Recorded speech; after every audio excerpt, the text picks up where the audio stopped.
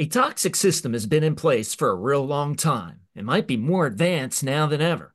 This toxic system has been referred to within the scriptures of the Bible and here on the Keeping It Real podcast as the world system. On today's episode, there will be a firm laying out on what this toxic system looks like and how it operates. More importantly, the call and encouragement will be issued to step out of this toxic world system initially, if you be someone that's outside of Christ, and all the more if you be someone that's in Christ. This episode today will be a tremendous treat and filled with powerful, riveting content as I have all four Keeping It Real conversation partners here with me to lay out what this toxic world system is and what it does to people. We will highlight four subsystems within this toxic world system, and in so doing, proclaiming the glorious kingdom that is opposite to it, that being the kingdom of God. So if you're tired of running on empty, had it with being unfulfilled, done with a whatever way of life, you've come to the right place here on the Keeping It Real podcast, the podcast that gives real answers for real issues by proclaiming Jesus Christ. Welcome to another episode of Keeping It Real. It's the podcast that provides real answers for life's issues by proclaiming Jesus Christ for who he really is. Now, here's the host of Keeping It Real, Ollie G. All right, and we are here for the very first episode of the 2024 season of the Keeping It Real podcast. And boy, do we have a treat in store for you today, as there has been a great challenge that has been met in having not one, not two, not three, but all four of the Keeping It Real conversation partners in at the same time doing an episode together. And what we will be discussing is this toxic world system. And we will be breaking this down as we progress in this episode of the podcast. Our core verse of scripture for this episode is found in John chapter 15, verse 19, which says, "If you were of the world would love its own. Yet because you are not of the world, therefore the world hates you." Or the New Living Translation of the Bible renders it this way: "The world would love you as one of its own if you belong to it, but you are no longer part of the world. I chose you to come out of the world, so it hates you." Okay, so this toxic world system has one goal in mind, and that's to run people down and ultimately take them out. First question: when we think of the world or the world system, what do we think of? And we certainly want to give proper respect where respect is due in allowing the lone lady of this panel to go first, that being Tatiana Dunnett. Tatiana, what do we think of when we think of the world or the world system? That's a really broad question, but I think generally I think of government systems because I think that's generally how the world is run, and the governments of every nation, every tribe really is impacted and affected by how its rulers dictate various laws and things that go on within each of those countries. So that's kind of where I immediately think of that when I think of a world system. Okay. So we go from government. We are going to be getting into that aspect of things later on in this episode.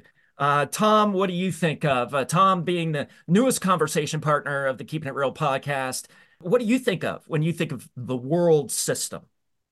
Yeah, I agree with Tanya and her understanding of it, and I would just say, the buzzword is a worldview, and I think that the worldview is the lens through which we see everything, and it's not what we say that our worldview is; it's how we respond. So how we respond in a situation where a spontaneous situation, that is our worldview. So we all have one, but not everybody's able to articulate it so well. And as Christians, we would hope and strive to have a Christ-centered worldview. Okay, so you mentioned that there is a Christ-centered worldview, which is certainly something we're going to be diving into the depths of more as we proceed along in this episode of the podcast. Jeff Stuppy, all the way with us from Michigan. I know you're not going to be at a loss for words on this. What say you as far as what is the world system, or what do you think of? I'm at a loss. Just kidding. Yeah, right.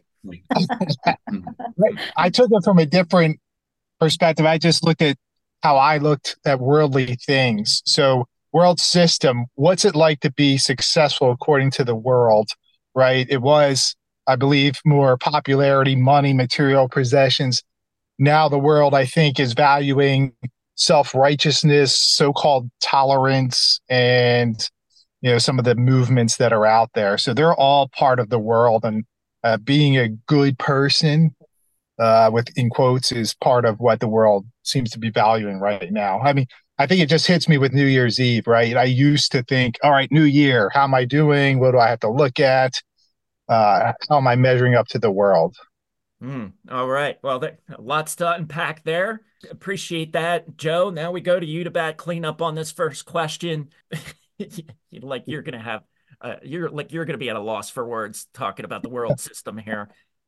You've riffed on this quite a bit already on different points or in different episodes of the Keeping It Real podcast.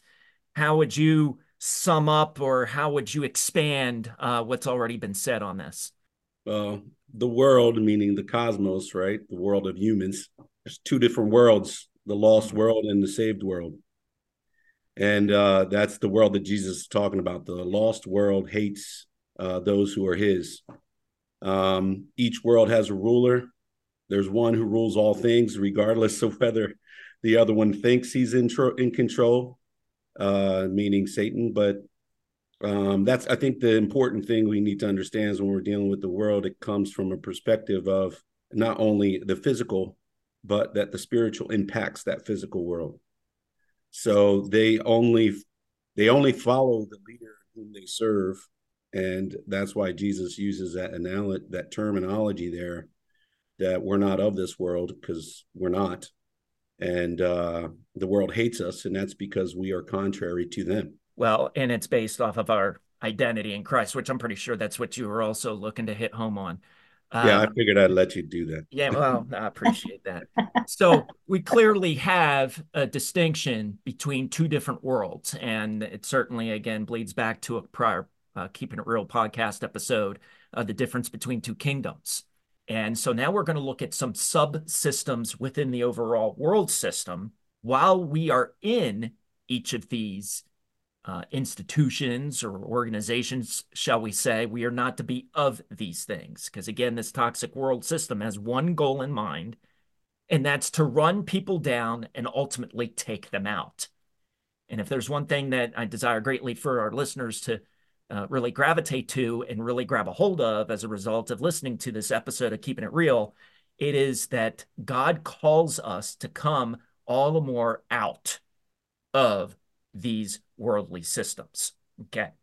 So first off, we'll start off with the education system. Our higher education system, that is college and master's degree programs and what they entail, are ever changing.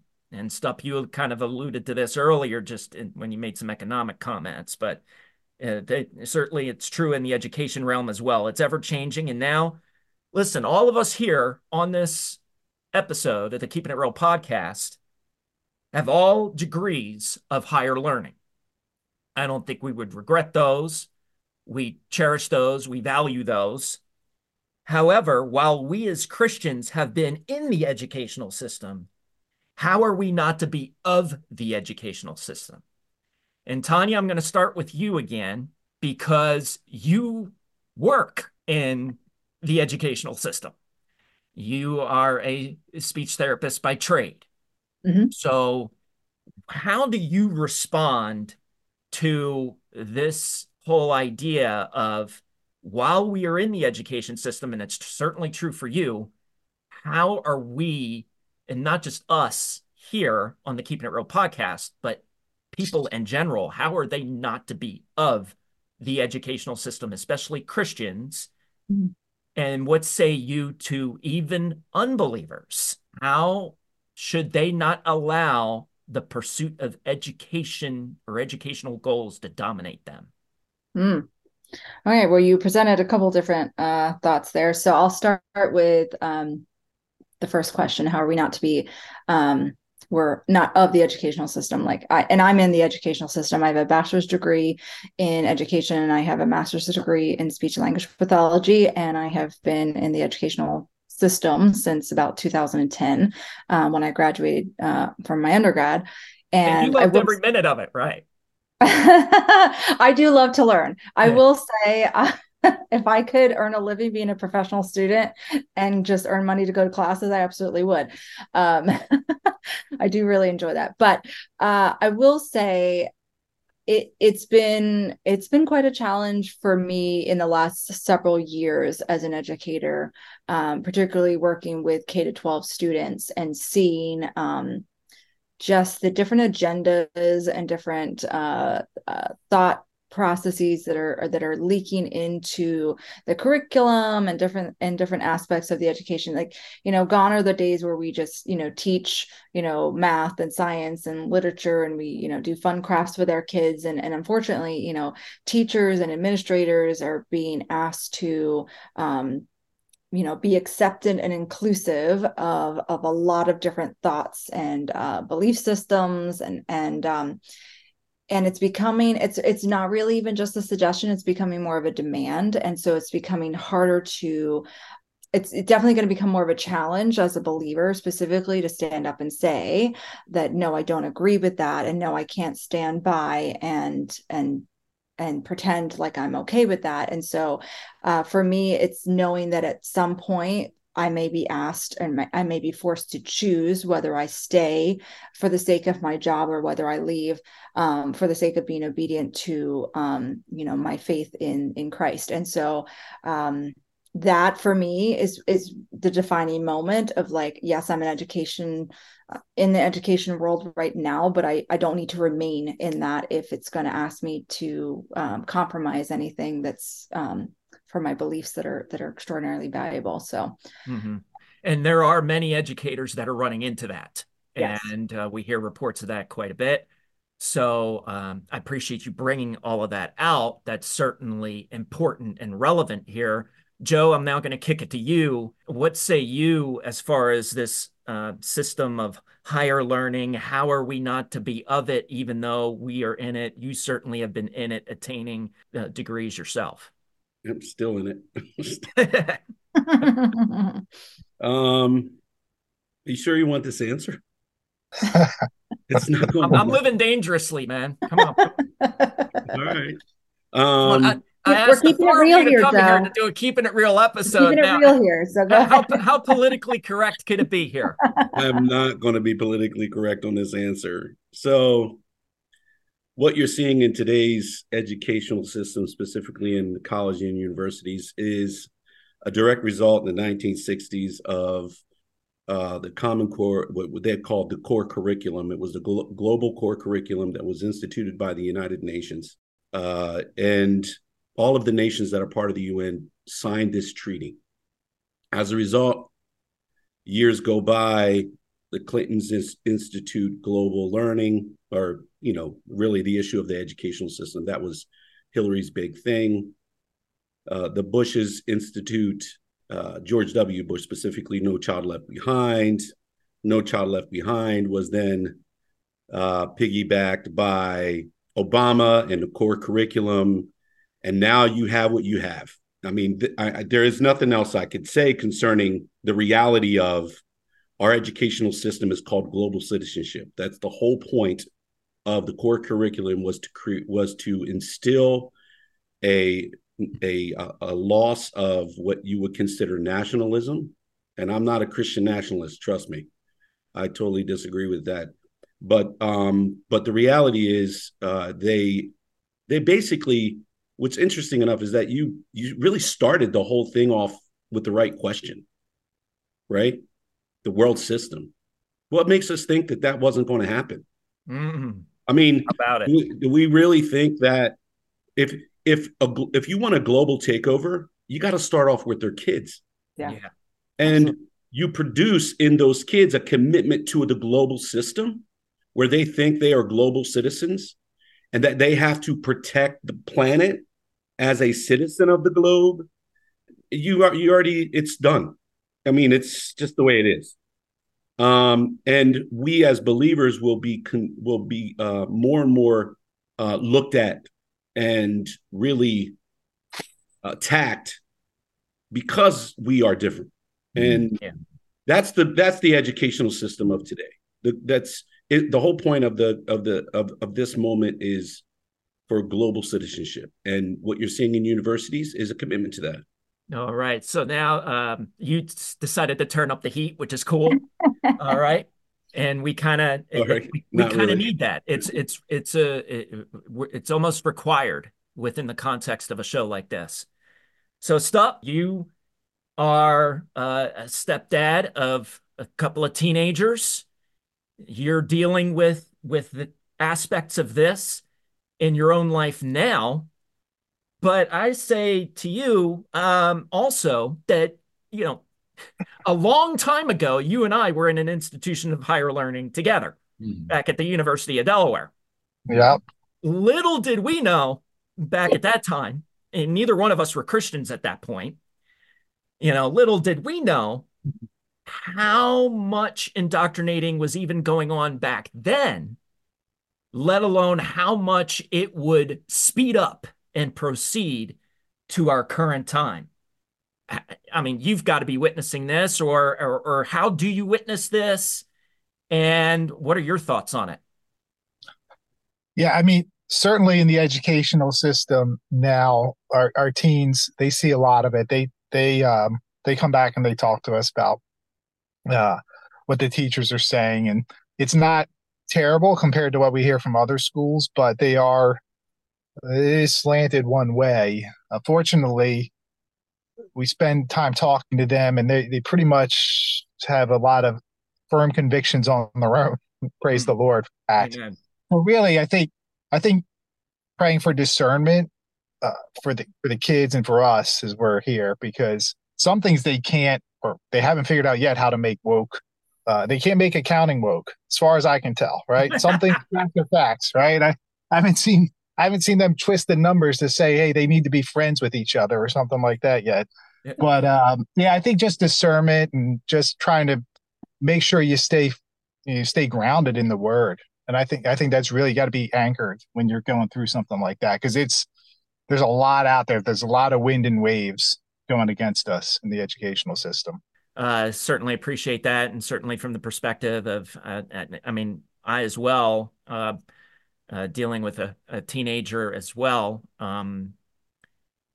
Even though she goes to private school, it's not a Christian school, and so there's continual things to deal with, to conversate over, and to make sure that there's a clear distinguishing feature there between the world system and that which is of the kingdom of God.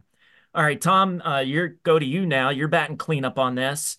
You certainly have attained affluent degrees of higher learning, and you've watched your children go through institutions of higher learning, recently being graduates of different prestigious universities. What say you when it comes to being in the educational system but not being of it? Yeah, I think that there's from a Christ-centered worldview, there's a crisis in the educational system in America right now, and that's evidenced by the Senate hearings where three presidents were unable to articulate that it is unacceptable on their campuses to have people talk about the genocide of the Jews. And last week, the president of Harvard, the highest level of higher education in America, she resigned. She resigned as a victim. She didn't resign with explaining that she plagiarized and that she couldn't articulate that genocide is not acceptable in any circumstance, even in speech. But that's hope. That's hope for us, because I think that there's a crisis going on that is not seen secularly, but it's seen by Christians, and the evidence is clear. There's an abandonment of public school systems. Everybody's going to there's homeschooling is occurring at a very, very high rate, and so my feeling is that reality will slap you in the face eventually. And I think that's what's happening. There's a pendulum is swinging back. So we have to be in the system, allow our children to be educated, but they have to be trained at home. We have a huge responsibility to train our Yes. children at home in Christ-centered worldview thinking. Yes. Oh man, such an important point that you closed with there, Tom, because this is a loving and caring responsibility that parents, Christian parents, have to undertake and have to do. And unfortunately, I think we see a lot of dropping of the ball on that Mm. because we see too many kids being raised while they may be educated in this educational system. They are rather uneducated from a biblical worldview. And so that becomes very problematic when we consider this next generation that's coming along. All right. So now we jump from the educational system and we'll now discuss economics, or the economic system. The economic system of money oftentimes equals worldly power or position. However, as money provides this, it can be much more greatly said that the love of money produces misery. 1 Timothy chapter 6. A lot of people here in the West, especially, have pledged their allegiance to an economic system that has indeed left them empty. We have seen this as has been a prospective coming off of the rails as inflation has crippled so many people and debt has gripped so many people. How do we steer clear from pledging allegiance to this subsystem known as the economic system? And Stup, I'm going to start with you on this, our certified public accountant of the panel. What say you in regards to not pledging allegiance to this economic system? I thought for sure I was going first on this one. I was like, he's gonna pick on me first. Yeah. Well, Well, we'll consider you have the gift of prophecy, maybe then. Uh, cash out, cash out. Yeah, right. Well, yeah, and it's good that you said, you quoted scripture there, the love of money. So it's easy, I think, sometimes for people to think money itself, but it's very clear to me that God wants us to have money and to use it, right? And I think if we stay grounded in the scripture and keep our eyes there, okay, he wants us to give. He wants us to provide for our families. Those who don't are worse than an unbeliever, he says, right? Yeah. He wants us to save for the future, avoid most debt. And if you do those things, live within a balanced budget, I think it'll be easy for us as Christians to avoid this whole worldly grip.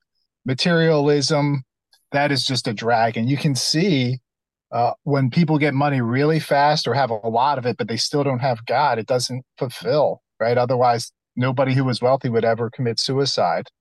So it's money is by itself okay, but don't worship it. Okay. So appreciate the points there of how you emphasize how we are to use money that God has gifted us with.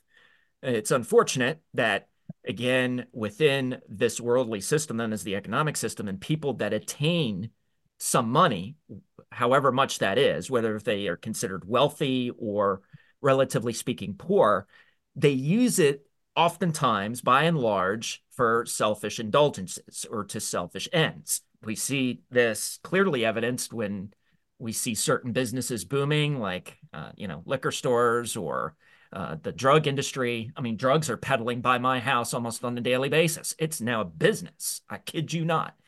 And Oh yeah. that is definitely a part of the economic system. And we could go on and on and on about all kinds of things that people spend their money on or how they use their money, and they use it for selfish ends. I'm now going to jump from you to Tom on this.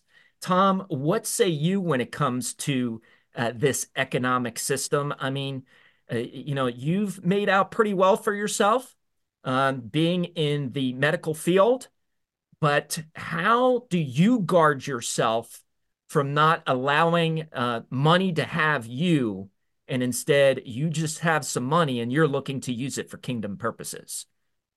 I think you guys have really kind of said it, and that is that you just have to seek God's will and understand what is His will in terms of how to use the money that blesses you, and to understand, we as Christians understand this kind of paradox, which is you can't outgive God. You cannot outgive God. And so Amen. it's His money. It was always His money. It was never mine. And so if we can use it to advance His kingdom on earth, then that's the right thing to do. And just to kind of keep that in mind, that would be how to kind of be in the system, but not a part of it.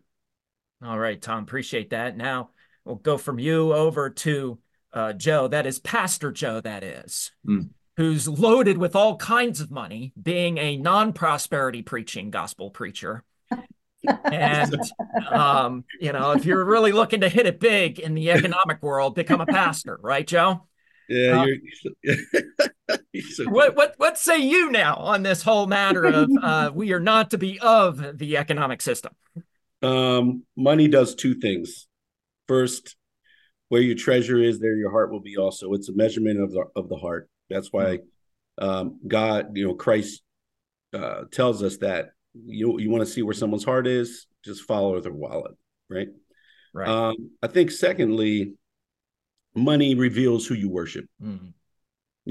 If you're a good steward of the provisions that God has given you, whether it's finances or anything else, you're going to steward it. Life situations happen, and I totally get that. I think Jeff understands that too. As an accountant, some people are kind of like they get stuck in the situation, but even in the midst of that, you kind of see where the heart is based on what they love, and that's money is the most simplest form of revealing the heart. Yeah, and if money actually does get worshipped, it is a very foundational form of idolatry. Yeah, we've actually we've done a show on that here in the past. Actually, I think with Stupp and him being a money guy. But I appreciate you bringing out how, yeah, money will reveal what somebody worships. And especially here in the West, we see a lot of worshiping of money because there's such an abundance of it. Yeah, And I'm not a huge fan of Alan Hirsch, for example, but he said one of the most profound statements I've heard in years, and that is consumerism is the religion of the day. How about it? So it's cool for us to have money, as both Stupp and Tom illustrated, but we got to be careful not to hoard money. And that's where the love of money comes in. And, perfect illustration, I think, of this would be like COVID. It's good for us to have some money, especially for a rainy day. And in the midst of COVID, people lost their jobs or people were dealt some circumstances that they couldn't have foreseen coming. And so it was kind of like nobody's fault. And it would have been good to have some, a money bucket or two laying around to be able to have some security in that day. I now want to transition to Tatiana to have you back clean up on this one. What say you in regards to, an economic system? You are in the educational system, you teach, not a whole lot of money there either. What say you when it comes to this whole broad stroke, but yet concise comments that we're having on this economic system discussion? I think it's just I think it's another ploy of the enemy to link us and kind of try to root us into the things of this world, making us feel like our life isn't complete unless we have the newest car, the newest cell phone, the designer clothes, the biggest house, whatever. So it's always leaving us, longing and striving for the next material item. And where God calls us to be good stewards of our money and to be a cheerful giver and to only, take what we need. And then if we have extra, kind of, give that away instead of, keeping it for ourselves. And, don't store up for things for yourself that, eventually moths and rust are going to destroy, which was mentioned earlier, like, treasure, store up your treasures for things in heaven and not of this world. So it's in direct opposition of where, Satan wants us to find our identities and all the things and the stuff and the money that all comes together. And so if we're stuck on seeing the rise and the fall of the economics, we're going to, have our hope and our despair falling in this, on the same very fickle, chart of economics, where instead we should be, our faith should be within the Lord's provision. And so that's a direct opposite of what the economic system is teaching. Yeah, direct opposite, or the word that I like to use is counterintuitive. I've used that a number of times. Yep. The concepts that we've discussed so far and that we will continue to discuss in this episode of Keeping It Real is counterintuitive to the way how the world operates, the way how people of the world operate. It's all about attaining that degree. It's all about attaining that promotion and doing whatever it takes to get there, even if it might even mean illegal means to get there. It's not to say that promotions are bad. It's not to say that degrees of higher learning are bad. Again, hey, if somebody wants to, give me a promotion, and if it gives me $1 million pay raise, I'd be thrilled with that, right? But we are not striving for those things. We are striving for Christ. We are striving for a greater connection, deeper connection, a more invigorating connection or relationship with him. And so this goes very counterintuitive to the world. And it explains how people in third world countries who have next to nothing can be so joyous, can be so filled with energy, provided that they know the Lord, or it comes oftentimes as a result of them knowing the Lord. They have the joy of the Lord. They have next to nothing. They can play soccer with a ball that has holes in it and think it's the greatest thing. And I coach soccer, and if there's even the least bit of air out of a ball, a ref will have complaints that this ball doesn't meet game standards. So now we move from the economic system now to the political system. Joe earlier turned the heat up. Now the heat's going to get turned up probably quite a bit more. All of us will not have a shortage of words here. But again, I'd like to remind everybody that, this is not a 4-hour long show. All right. As we have turned the corner here in 2024, we know that this is an election year. Oh, boy. The emotional heat is bound to get turned up here before long. What should be our position as Christians? And I'll expand on that, as radical Christians. How are we to walk in the Spirit and not according to the flesh when considering political landscapes and the political system? Tom, I'm going to start with you on this one. What say you? Well, here I would say that the first thing is that politics downstream from culture. So really it's our culture that's going to drive that. The second thing I'll say is we can't work from a platform of fear. No, we have to work from a platform of victory. He has won. And therefore we have to know that he is in control, and not even in control of the political system, but every square inch of his creation. He is in control. And therefore I would say, from my point of view, is that really my work is the community, is the culture, and knowing that he's in control and he will bring for us what is good for us and glorifies him in this process of the election. And so that is what I would say. All right. So God is sovereign. That has to be a very well-established point. And whatever the results are going to be, whether if they be honest or dishonest or however they shake out in this country or otherwise. In fact, one member of our panel, of course, that being Tatiana, is not even of the United States, at least currently, lives in Canada. So a lot of times, and I echo what you said earlier, Joe, as far as that you're no means a nationalist. I don't think any of us really are, or we wouldn't describe ourselves that way. And how much of a mistake it is for, I think, Christians to be so hyperactive in the political rhetoric and political system of this world. That means now I'm going to kick it to you, Joe. What do you say on this matter of the political system. So it's the tale of two kingdoms. Yes. Yeah. Right. You get what you deserve. God is the one who institutes and ordains kings. And to be honest with you, you look at our political situation in 2024, it's not going to be any better. Trust me. It's the same coin, just two different sizes. Oh. Coin. So yeah. That's number one. I think number two, the tale of two kingdoms in reality is we're not of this world. So we have a responsibility according to our king to show honor and respect to those who he institutes in authority, good or bad. Everyone who's in an authority position, God has ordained and placed there.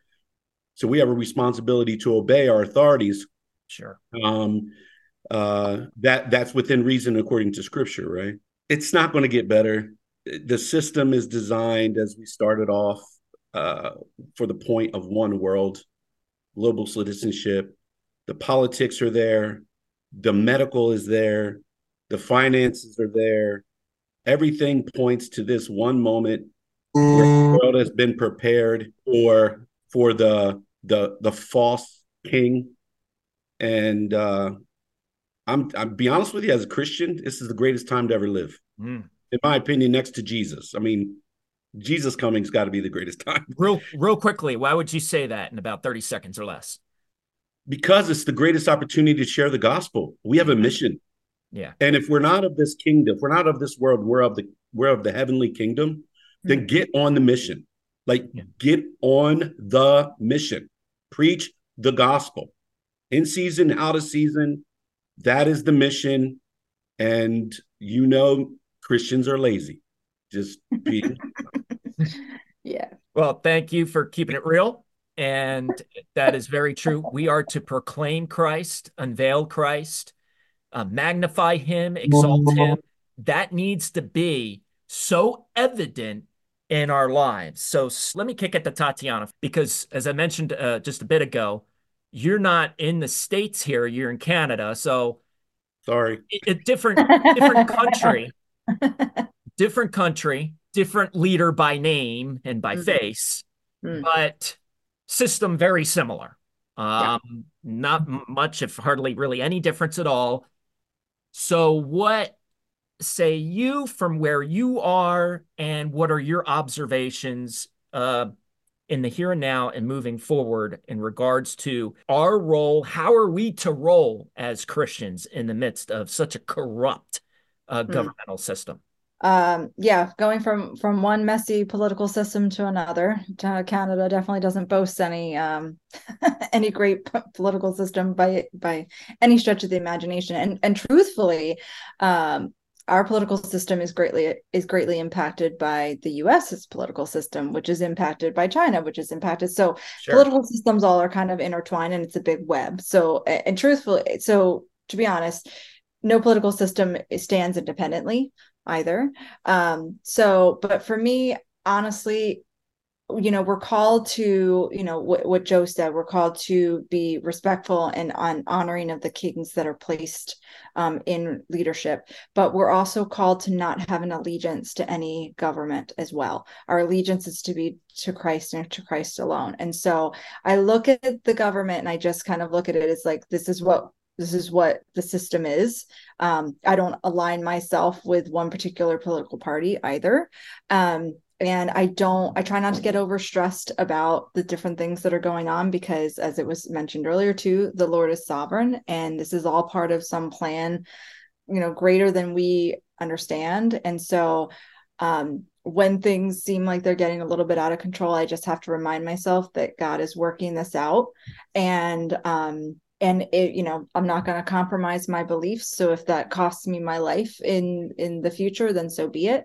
But I try not to get myself mired into it. As stated previously, I'm not a Christian nationalist. I don't believe that the United States is going to be the savior of the world. I don't hope nobody gets mad at me for saying that, but we all know how the story ends, and we all know that that's not what happens.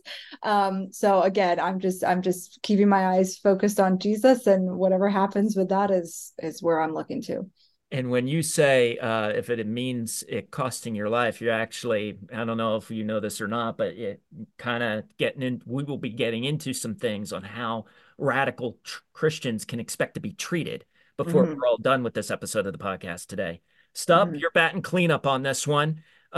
What say you on the political landscapes and the sovereignty of God and what is going on now, and how do you foresee things moving forward, and how are you going to roll with everything that's playing out, all of this distasteful stuff that's going on, all of this corruption, and it all flies in our faces and it seems like it's coming for us? How are you rolling with all of this?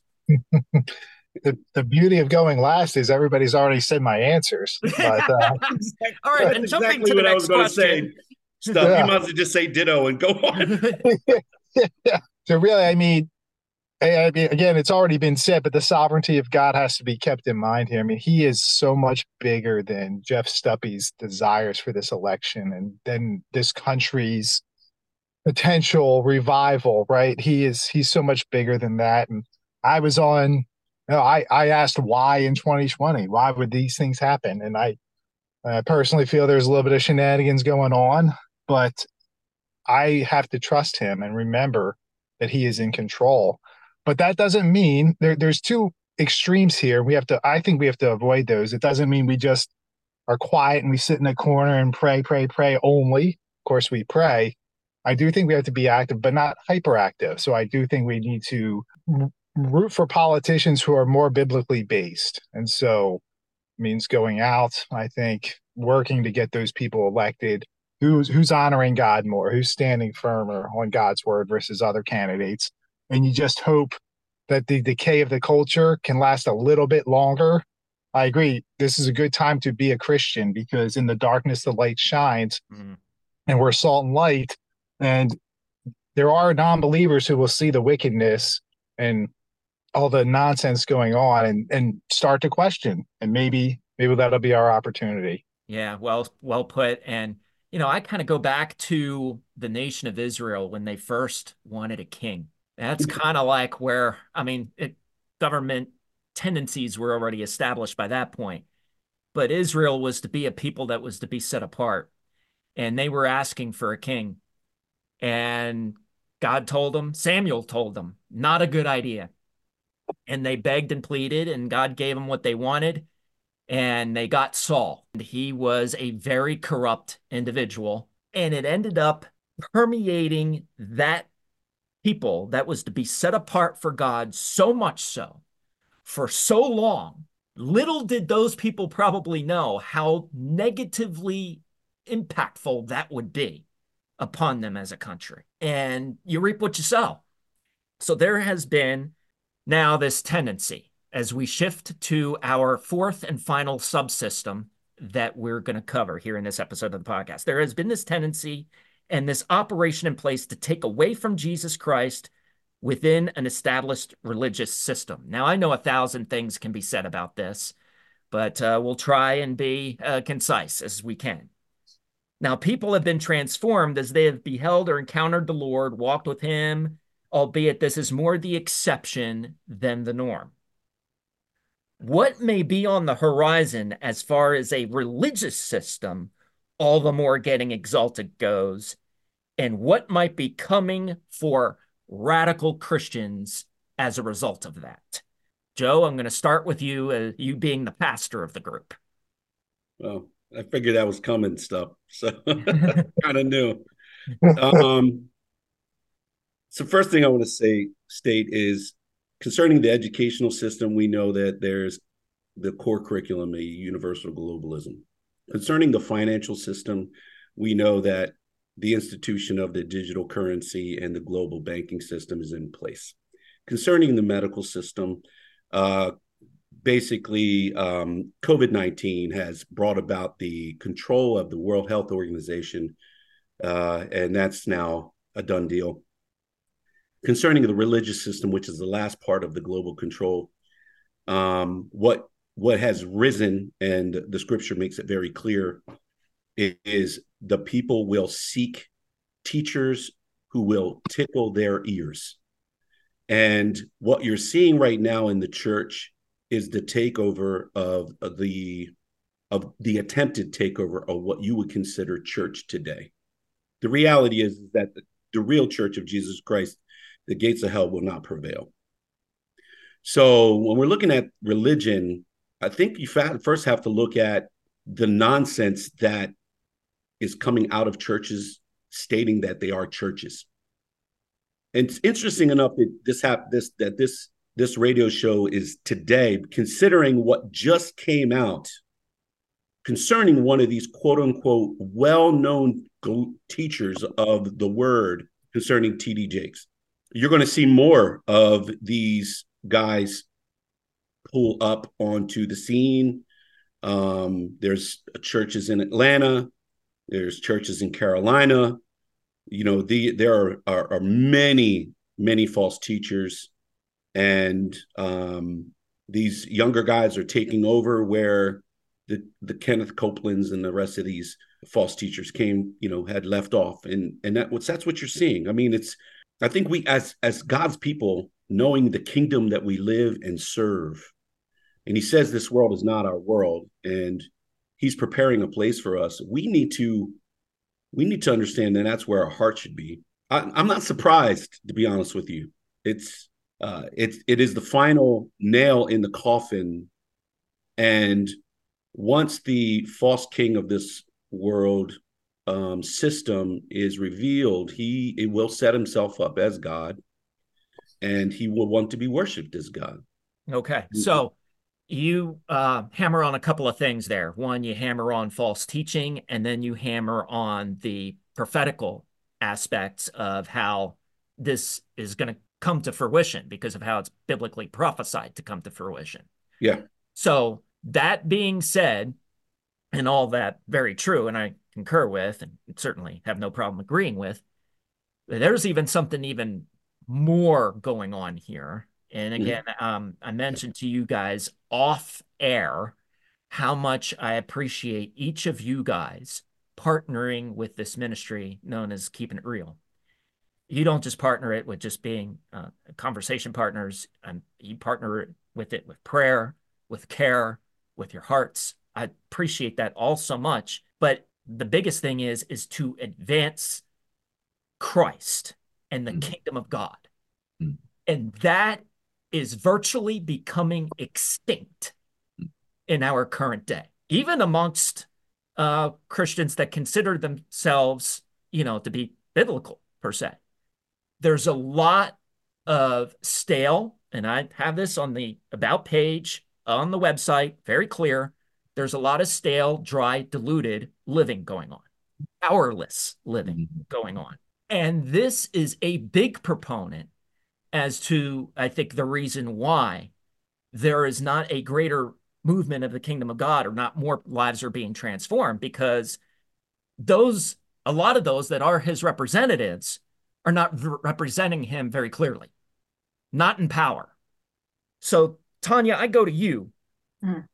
What say you in regards to this whole thing about the religious system? And while we are in it, we're not to be of it. And, you've got a family as well. Certainly don't want to, do an end around or bypass the fact that you have a young child that you're seeking more things for, better things for, than what we see in so many Christian circles, or what I would consider to be status quo Christian living. Yeah, absolutely. And I think really where the falling short or the failure is coming is from the individual family unit to start off, and being rooted deeply in the scriptures so that we can discern with these false teachers when they're out here and they're saying things that are 80% true, but that 20% that is not true. And that, again, that's the the mimicking that Satan likes to do with so much of everything, because he can't be God, so he's going to do just try to be just as close as a in the falsehood in that sense. So we need to be able to even separate ourselves from the different branches of the religious system and dig ourselves into the gospel and know exactly what is true, and become so intimately connected to that, so that when we hear those false things, we are able to discern when it's wrong. And so in doing that, we then need to establish that within our homes, demonstrate that with our children, so that they also grow up and are raised in understanding true biblical values and principles and knowing the scripture well, and not just taking it the word from whoever is going to say it. And I think that's a lot of the issue, is that there's these people sitting and just soaking in all of these, very dynamic, very, charismatic speakers who say a bunch of beautiful things, and they're entertaining and all these things, and they're just taking it at face value, and they're not going back to the word and saying, hey, does that, I'm not sure, that didn't sound right, let me double check that with things of what Christ has said and Paul has said, and other things within the gospels. And that's a big failure, is we're not double checking with the scriptures to make sure whether what's being said is true. Yeah, and I tell you, in no sphere of Christianity is really exempt from this. I can even jump into institutions of higher learning, whether it be Christian colleges and seminaries. A lot of people graduate from there and are not really able to adequately defend the reason of the hope that is within us, as Peter states in 1 Peter chapter 3. And so it is very important for us, yes, to be grounded in the scripture, but also to be so entrenched in the activity of the Lord's Spirit moving in our lives, because ultimately it's not our intellect, it's not our smarts that are going to make a difference for the kingdom of God. It's ultimately going to be Jesus Christ and his activity in our lives.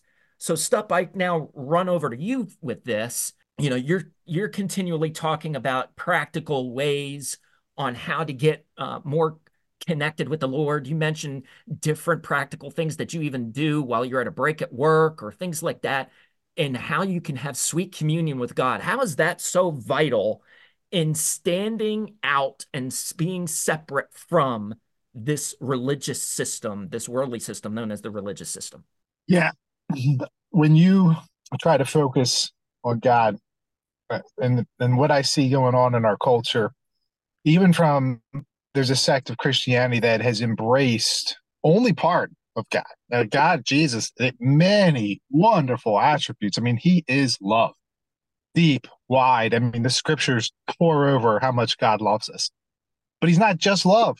Right. And a lot of these churches want to just take the love of Jesus and allow that to be a tolerance for sin. And it's clearly he is way more than just love. He is holy, holy, holy as well. And holiness does not tolerate sin. So in the name of love has been used, and Jesus's love has been used, and it hasn't represented him fully, because he is way more than just love. And it's a shame to see that taken advantage of, because he is truth. Yeah. So what you bring out is you actually contrast two very popular gospels, false gospels that have been very prevalent today. The gospel of libertinism that says God loves everyone, and because God loves everyone, you can kind of skate by almost doing whatever you want. And then there's the gospel of legalism that says, well, God's holy, you're not, try harder. And the more you try hard, then maybe God will gain, you'll earn favor with God. So I appreciate you bringing those out. Tom, now I go to you. You're on the West Coast of the U.S. You have your own experiences of being in the religious system, but not of it. And you also serve in prison ministry, and you're quite busy doing a number of things to try and proclaim Christ and to help people see, particularly the lost, see their need for Christ. How do you roll? How do you recommend Christians stand out more from this system known as the religious system and really pursuing Christ in a very organic and what I would describe as a keeping it real kind of way? And I would just say that there's with the church in America, there's a secular drift. There's a secular drift going on, and it's my opinion that secular drift started. It's to do with human sexuality. That's where it began, and that's where the issue is. And therefore, we're more interested in attracting people to the church to get the congregation larger, and we've lost track of this very simple thing, which is read the scripture and obey, period. That's it. And when we have good pastors like Pastor Joe that give us the word through speech, it's also very, very good. And that's all it is. And we just have to read the scripture and obey. And when we do that, Christ will bless us. And in addition to some of the prison ministries that I've done, I'm involved with the Colson Fellows Program, the director of the Seattle Colson Fellows Program here, where we take serious Christians that are really interested in looking at the cultural, this cultural tsunami that's occurring, and how does the Bible inform us how to think about those things? Because the church isn't doing that. The church isn't equipping the congregation to go out there and be able to advance Christ's kingdom in their neighborhoods, in their family, in their spheres of influence. So that's what I would say. Well, and I appreciate you bringing that out, and because Oliver, yeah, I'm going to share. Everybody hit this right on the head. So I want to share something real quick, about 30 seconds. Paul writes to Titus as a pastor, and he calls to Titus, he says in Titus chapter 1, verse 9, it says, he must hold firm to the trustworthy word as taught, so that he may be able to give instruction in sound doctrine, and also to rebuke those who contradict it. So here's my encouragement to those who are shepherding God's people, whether it's house churches or in gatherings in their local churches. First, live Titus chapter 1, verse 9. The second is, if you're attending a church and they are not teaching sound doctrine and they're telling you that theology and doctrine don't matter, run, Forrest, run. That's my warning. Like it's really that simple. And as Tatiana said, parents, disciple your own kids, man. Like, it's not my job to disciple your kids. It's my job to teach you, to equip you to do the work of the ministry. It's your job as moms and dads to disciple your kids at home. Right. So I appreciate you bringing that up, because now that gets us into this last and final question. It's kind of similar to the prior question, but it's a bit of an expansion, because it now not just strictly holds to the religious system. This has a broad stroke that includes the whole world system at large. Because I would tend to believe that there are going to be certain things coming for radical Christians. We see this in scripture, whether if it was David who stood out and had to run for his life, or whether if it was the disciples who became apostles and stood we can read all the accounts that involved imprisonment, torture, oftentimes death. Tatiana mentioned that earlier, how if it even means falling on the sword, then that's what it'll mean. That's what it'll only mean, though, for radical Christians. I will beg to say, or tend to say, that most Christians want no pieces of that. They don't want none of that. So, having said that, this may be one of the most unique points of not only American history, but history at large. Much more importantly, we could be entering into a very different time for passionate, kingdom-oriented Christians. What could this standout time look like? And how does this line up with what we see in Scripture? Tatiana, we'll start with you. Well, we of course don't know the timeline of when Christ is going to come back. But we do see prophecy being fulfilled with different things that are taking place. And as believers, we are definitely seeing the shift heading in that direction. Real quickly, Tatiana, if I could, yeah, it does have a prophetic overtone, Yes. but also I'm just talking about the overall treatment of Christians. I mean, for example, you and I have even talked about how much this ministry on Yes. social media is getting shadow banned. Yep. There are other people within ministry that can clearly authenticate how they are being shadow banned. Their message is getting suppressed. Yep. How are we to deal with this? What's our perspective on this as radical Christians? Well, we don't let that stop us. Amen. Is really that's just kind of the root of the whole thing, is we don't let it stop us. We don't let it discourage us.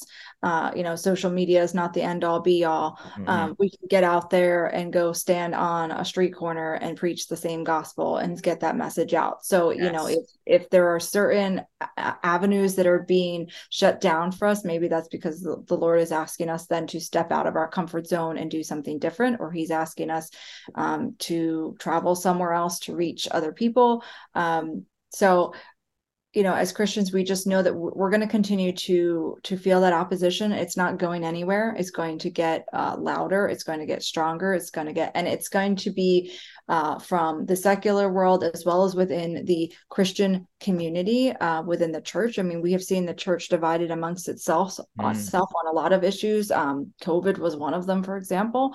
I've never seen so much ugly from within a quote unquote church body. And it was really sad to see it, but it really proved just like, where your heart is, what is inside your brain is going to come out of your mouth. And like, what are you filling your body with is going to come out. And so, we just have to stand firm and realize that, yes, while physical death is not something that I'm just like, oh, yay, I'm so excited, yay to die. But, I don't think Paul was even that way either. And he probably was the closest thing to it. Yeah. To live as Christ and to die as gain. And so the end of it is that, we have a beautiful eternity to look forward to, and that this world and its temporary, joys and despairs all in one. It's just temporary. And so we just hold on to that and stand firm and be loud and bold and proud of it. Amen. Stup, what say you? Certainly the Bible talks about persecution, right? And I think we've been pretty fortunate as a country for the most part. Yeah, there's persecution out there, but there's Christians suffering much greater persecution all over the world. I do think the heat is going to be turned up. I think it's going to get worse, but we've talked about the light of the gospel, right? That will stand out in the darkness. And I think, again, if we remember that our Father in heaven is a rewarder, and he will reward us, and we are to stand firm. And it might not be easy, but standing firm, being salt and light, and just trusting in him, really, in all things. And just remember, it's just a blip, and eternity is much, much longer. All right. Joe, I go to you. What do you have to say about this all-important closing subject matter we're discussing? Well, persecution will determine the believer versus the non-believer, because non-believers aren't going to die. They're just not going to do it. They're like, my life, or deny Christ and live on this earth, or, profess him and die. Vast majority are going to deny Christ. That's because sadly, there are many, we all see it in churches all the time. There's many professors, but no possessors. So not many possessors, let me say it that way. I think the second thing is, as Stup said, the gospel. There's too many gospels out there, and no one knows what the true gospel is. It's because there's not a clear articulation of it. And Paul gives that clearly in 1 Corinthians chapter 15. The gospel is Christ died on the cross, was buried, and rose again on the third day. The full counsel of God's word must be preached, and whether that's all of us going out and evangelizing the world individually, it's one person at a time. It's not one government at a time. The governments will never change, because evil people institute evil people, and God's okay with that because God gives what that nation deserves. But the gospel is the key, and we need to be busy doing the work and fulfilling the mission. Amen. Tom, I go to you. You wrap it up for us here on Keeping It Real today. Absolutely. Well, I think that it's been well said that this is a standout time. I would say three truths. One is that Jesus is Lord, Jesus is risen, and Jesus has put me in this cultural moment for a reason. And so part of me picking up my cross is preparing myself to live in this cultural moment for him to advance his kingdom. And so I think that, we do that in our communities. Again, sphere of influence. How can we impact the sphere of influence that we have? That's the opportunity that Christ has given us. And so what are we going to do with it? As Tanya said earlier, we got to be great stewards of the opportunities that he gives us. And so even with my adult children, and I like to see them walking closer with the Lord. And I would like to see, the church in America and my community walking closer to the Lord. The two things that I can do is model and pray. And I need to continue to do that. One other thing I will say as we close, though, is that the work that I'm doing in Africa, I mean, here in America, it looks pretty dim. The light is low, right? But in Africa, I'm telling you, the kingdom is being unleashed incredibly. And so we need a revival. We need a revival in America. And it starts with us. We're the leaders. We're the ones that are called to do that. So let's go for it. Let's do it. In Jesus' name. Amen. Tom, I appreciate that. And That I encourage anyone who did not listen or has not listened to the episode Divine Movement in Madagascar, I would greatly encourage people to check that out. As Tom referenced his trip to Madagascar, and incredible things that happened there, and a very vivid report from there. I will say also that Tom mentioned that we are to deny ourselves, partially quoted that verse in Luke chapter 9, that we are to deny ourselves, take up our cross daily, and follow the Lord. The next verse, Jesus says that whoever loses his life for my sake and the gospel's will save it. And again, dare I say that most people who profess to know Christ don't want any parts of that. Are we willing to lose? Because losing really means winning in the kingdom of God. So that's a closing exhortation for those that are listening that are Christians. You know for sure that you know Christ as your Savior. Be willing to lose. Lose greatly, lose much if necessary for the advance of the kingdom. And for those listening that don't know Christ, you may have listened to all of this and be like, this was really weird. Well, welcome to a life in Christ and what it looks like. There's definitely a call to you to accept Christ, as Joe mentioned earlier, what the gospel is. And that is to trust in Christ's birth, death, burial, and resurrection, and believe that he is the only one that can change a life.